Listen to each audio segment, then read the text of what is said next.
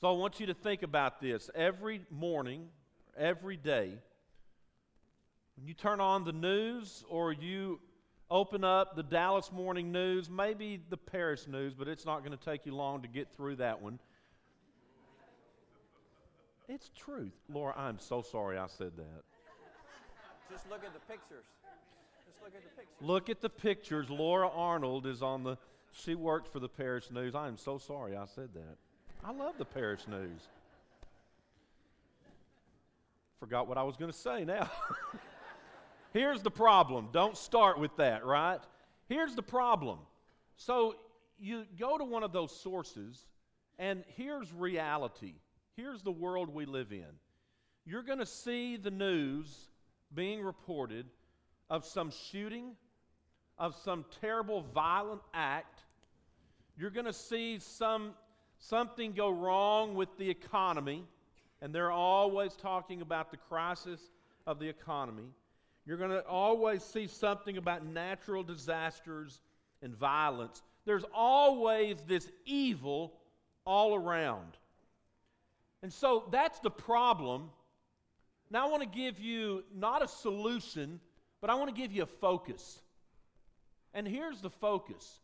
The focus should be in our life not on, I need to go out and try to save the world.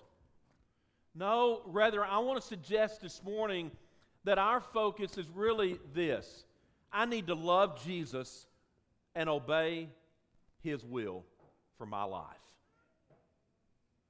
Now, you may be sitting there thinking, what in the world does that have to do with humanity? I'll tell you in just a moment, okay? And I want to admit something. When we started this series several weeks back, and even before that, as I started thumbing through the Believe series, and I saw this one, Humanity, when it popped off the page, I thought, really? You got to be kidding me. How boring is that? Because my first thought was, man, that's like going to college and your person says, hey, the next class that you need to take so you can graduate and have all these hours is humanity. And my first thought was, how boring could that be? I mean, who wants to sit through a class on that? And then as I started really digging through that theme, I started realizing how frail my own humanity is and how frail your humanity is, right? And then I thought, this may just be one of the most important themes of the whole series that we look at. Because, after all, we are all only human. Therefore, when you look at a theme like humanity, I think rather than trying to go out and trying to save everything and making a difference that way, really what it boils down to is I need to fall in love with Jesus more and more. And I need to obey Him. And when I love Jesus and I obey Him, this idea of humanity is going to make more sense to us. And so, I want you to think about it, a look at humanity. It's kind of like a typical soap opera. Seems to start off really good. Started great in the garden, Adam and Eve. I mean, they had it all. Life was great, couldn't get any better. But then they came to believe that life could get better than it already was, because here's what happens. Human nature always tells us whatever we have, don't settle for that. We want more. That's just human nature, and it kind of kicks in. And so we're satisfied for a moment, and then guess what? Man, that moment kind of passes, and we want more, and we want to move up, and we want to move beside, and we want to move beyond. We just don't want to settle for where it is. That's the story of humanity. And so Adam, his name literally means humankind. And so I want you to think about this for a moment. The story of Adam, his story is really our story. His story is one of trusting self over trusting God, and here's the result of that: brokenness.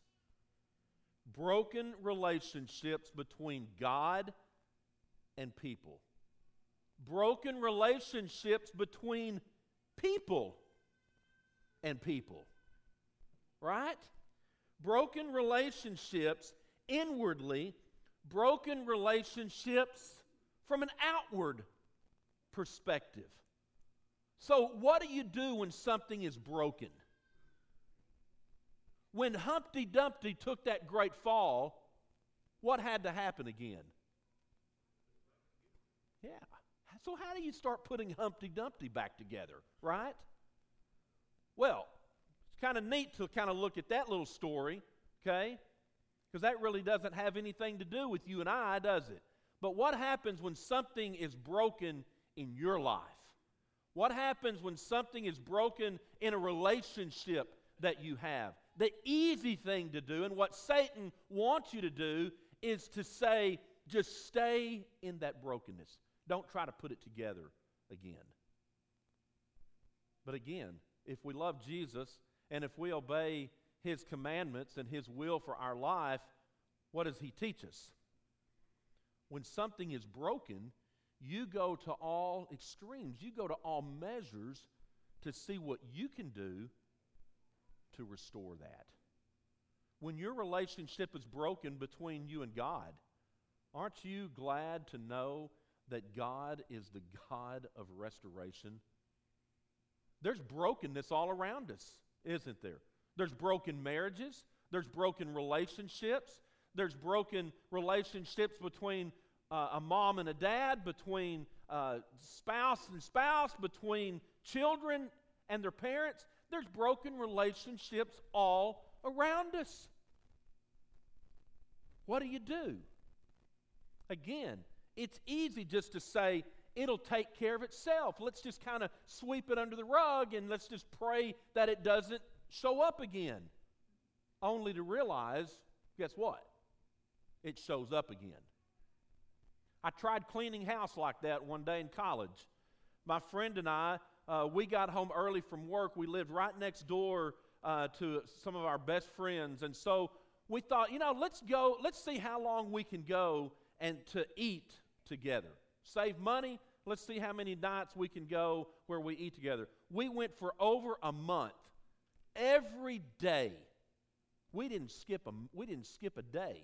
Every day we came up with some idea of how we could eat together and save on money. And we had a blast doing that. Well, one day, my friend's wife called home and said, "Hey, are you home yet?" "Yes, Patrick and I are both here at the house just chilling out, And she said, "Well, guess what? We have a lot of dishes and a lot of stuff that needs to be cleaned up before supper tonight."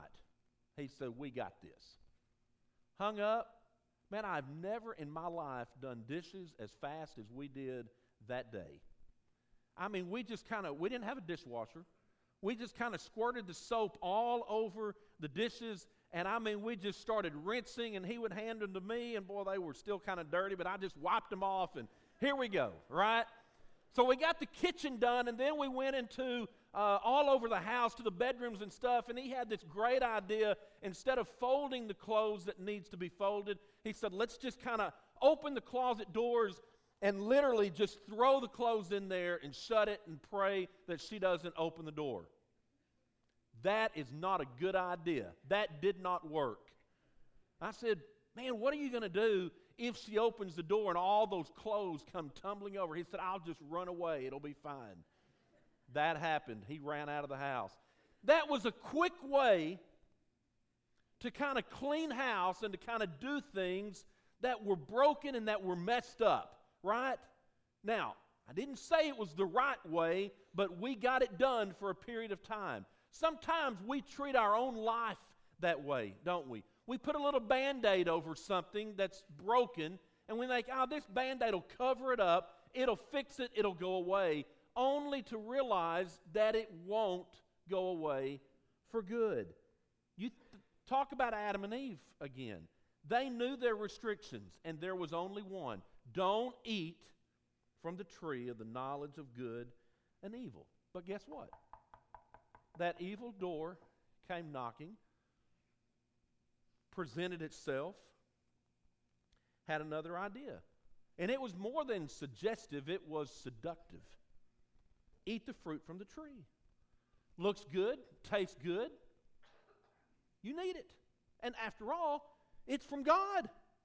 So it's got to be good. And after all, what is God really going to do to you?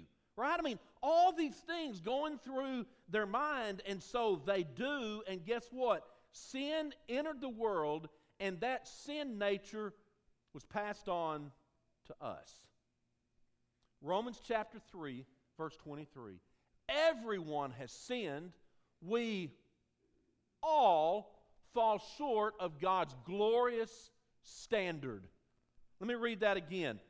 Everyone has sinned. We all fall short of God's glorious standard. And then another writing of Paul to the church in Colossae, Colossians 1. So we tell others about Christ, warning who? Everyone. And teaching everyone with all the wisdom that God has given us, because we want to present them to God perfect in their relationship to Christ. That's why I work and struggle so hard, depending on Christ's mighty power that works within me. In the readings this morning, I want you to catch the alls and the everyones. It's not just me, it's not just you, it's everyone. Okay? And we all have this one thing in common, and here it is. God loves every single one of us. Now, bring it down to yourself. God loves you. You need to understand that first and foremost, right? But let's not be selfish about it. God doesn't just love you, He loves everyone. Because after all, we're all only human. So what difference does that make? Well, first of all, I think we see this. We have to see people how God sees them. Now let that soak in for a minute. We have to see people how God sees them. So think about your neighbor, your neighbors. Let's face it, some of our neighbors we really like, right? Some of our neighbors just drive us crazy, right? They do. God loves us all. We see people how God sees them. Co-workers. Man, if you've got a great co-worker, things are wonderful, right? If your co-workers are not very good, life is not very fun waking up and going to work every day, right? But again, start seeing them the way that God sees them. Now let me really bring it home. Church folks. Now I'm gone to meddling, right? You mean, the people that you sit on the pew with week in and week out. It's easy for us to say, we love them all. But do we always see them that way and treat them that way? Sometimes in the church, what do? We shoot the wounded, don't we? We don't always treat brothers and sisters in Christ the way that God would want us to treat them, do we? After all, are they any better than you? Any better than me? No. And humanity says all. Everyone is included in that. And you see them the way that God sees them. Look at John chapter 3, beginning in verse 16. We know this part. For God so loved the world, He gave His one and only Son, so that everyone who believes in Him will not perish but have eternal life.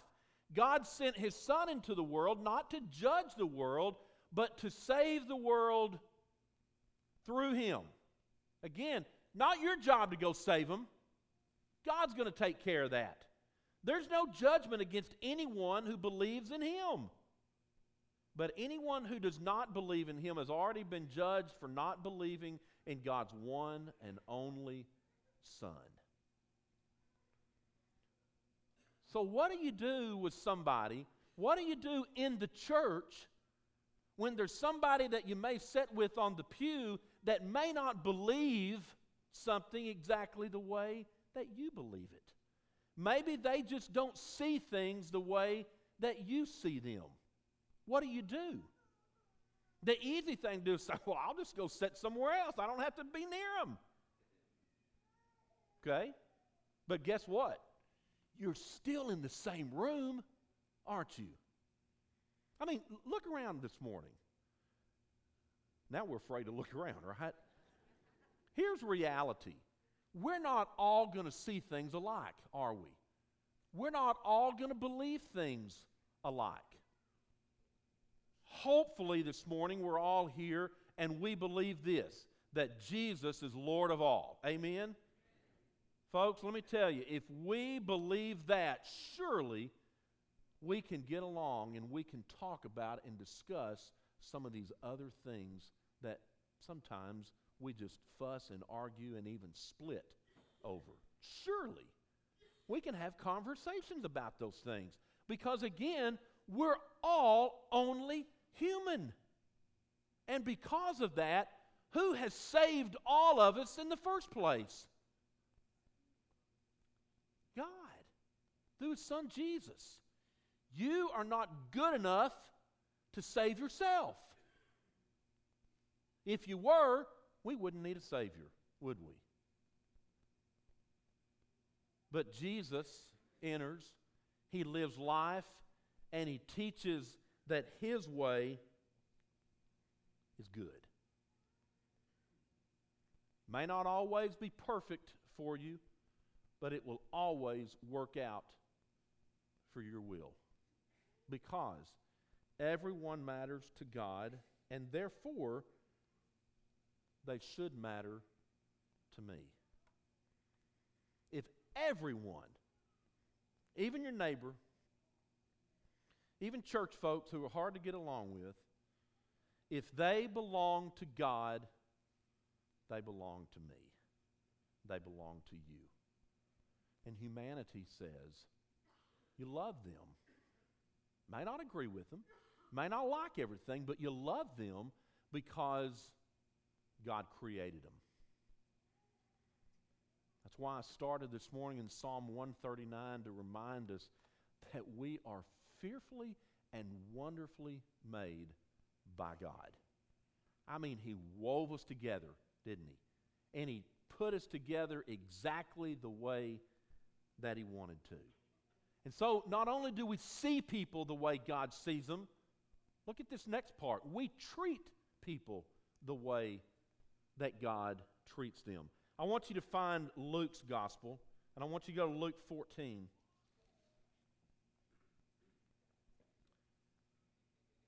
Here's what happens one night when Jesus is eating dinner at the home of a Pharisee, a prominent one at that, Jewish religious leader. I want to start in verse 7, go to verse 11, and take a stop for a moment, and then we'll keep going. Jesus noticed that all who had come to the dinner were trying to sit in the seats of honor near the head of the table, and He gave them this advice.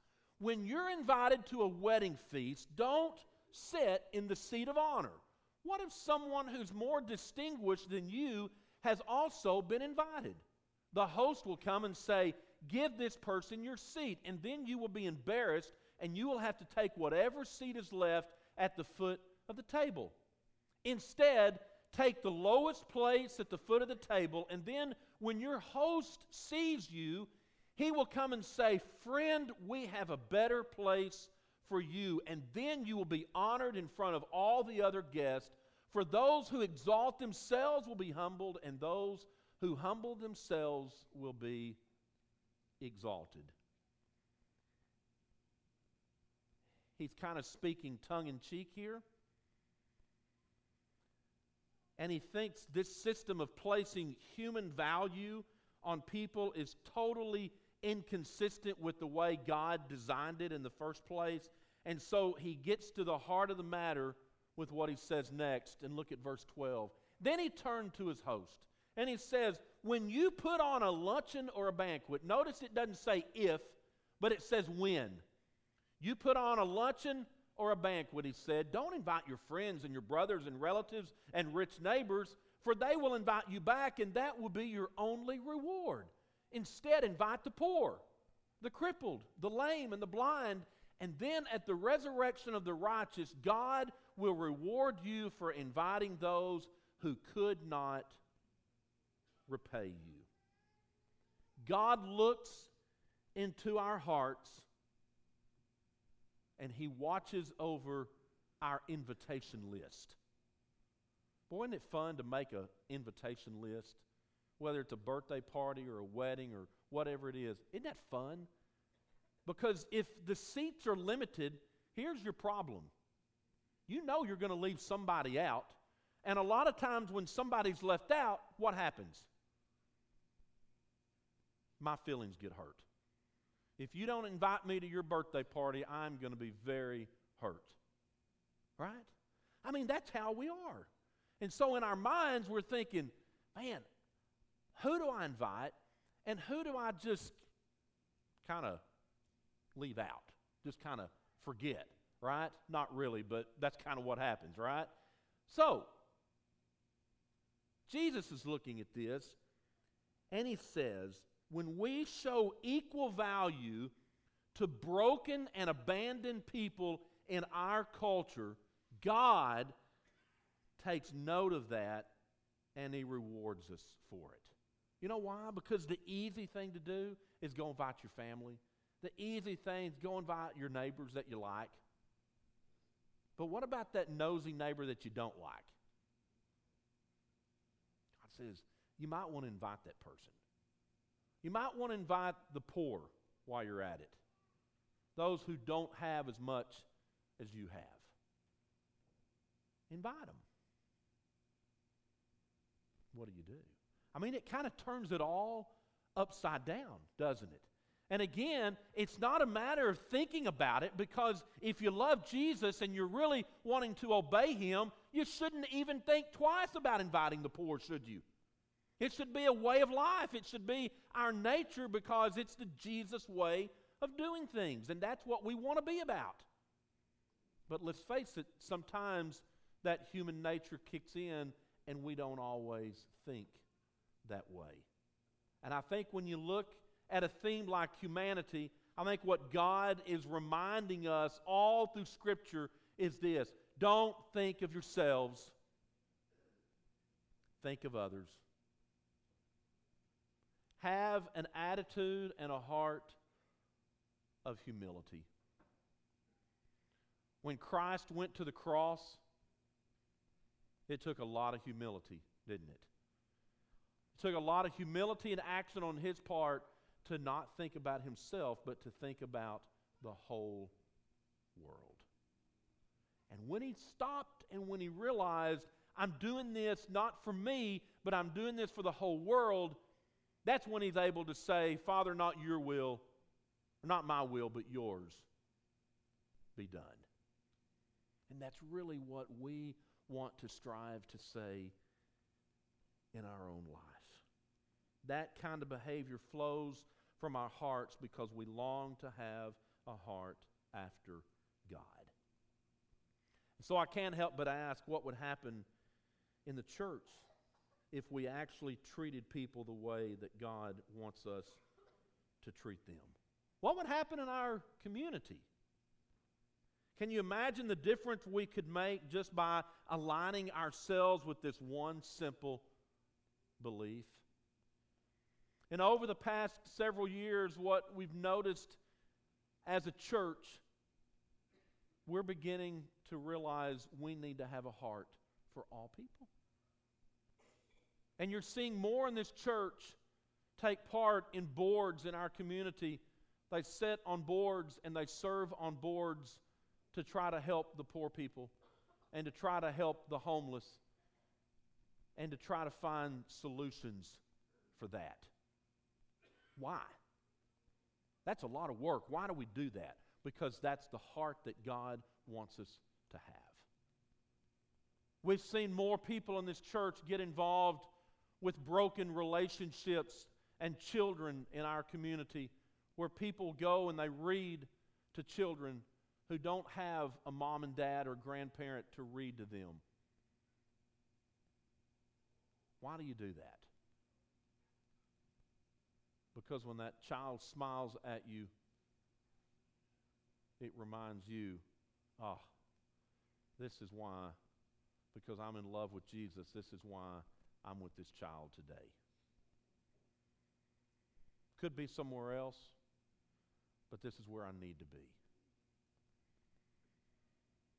And so we've helped with foster parents by giving them relief and by taking care of the children. Those are just a few examples. Why do we do that? Because it's brokenness, and we want to be a part of restoring all things back to God. We want to be a part of helping see how it can all fit back together in God's design and in His plan.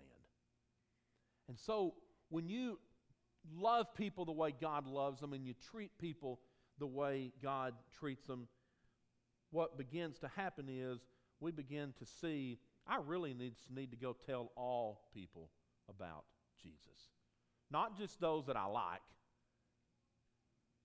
but all people. That's why the church is so passionate about seeing people come into relationship with Jesus. God's love changes the story of humanity. And that story begins with you. And how will I take part in that? You love people and you treat people and you tell everybody about the good news of Jesus and what He can do with your life. That when something's broken, He's the one that can put it all back together again. Let's bow for a word of prayer.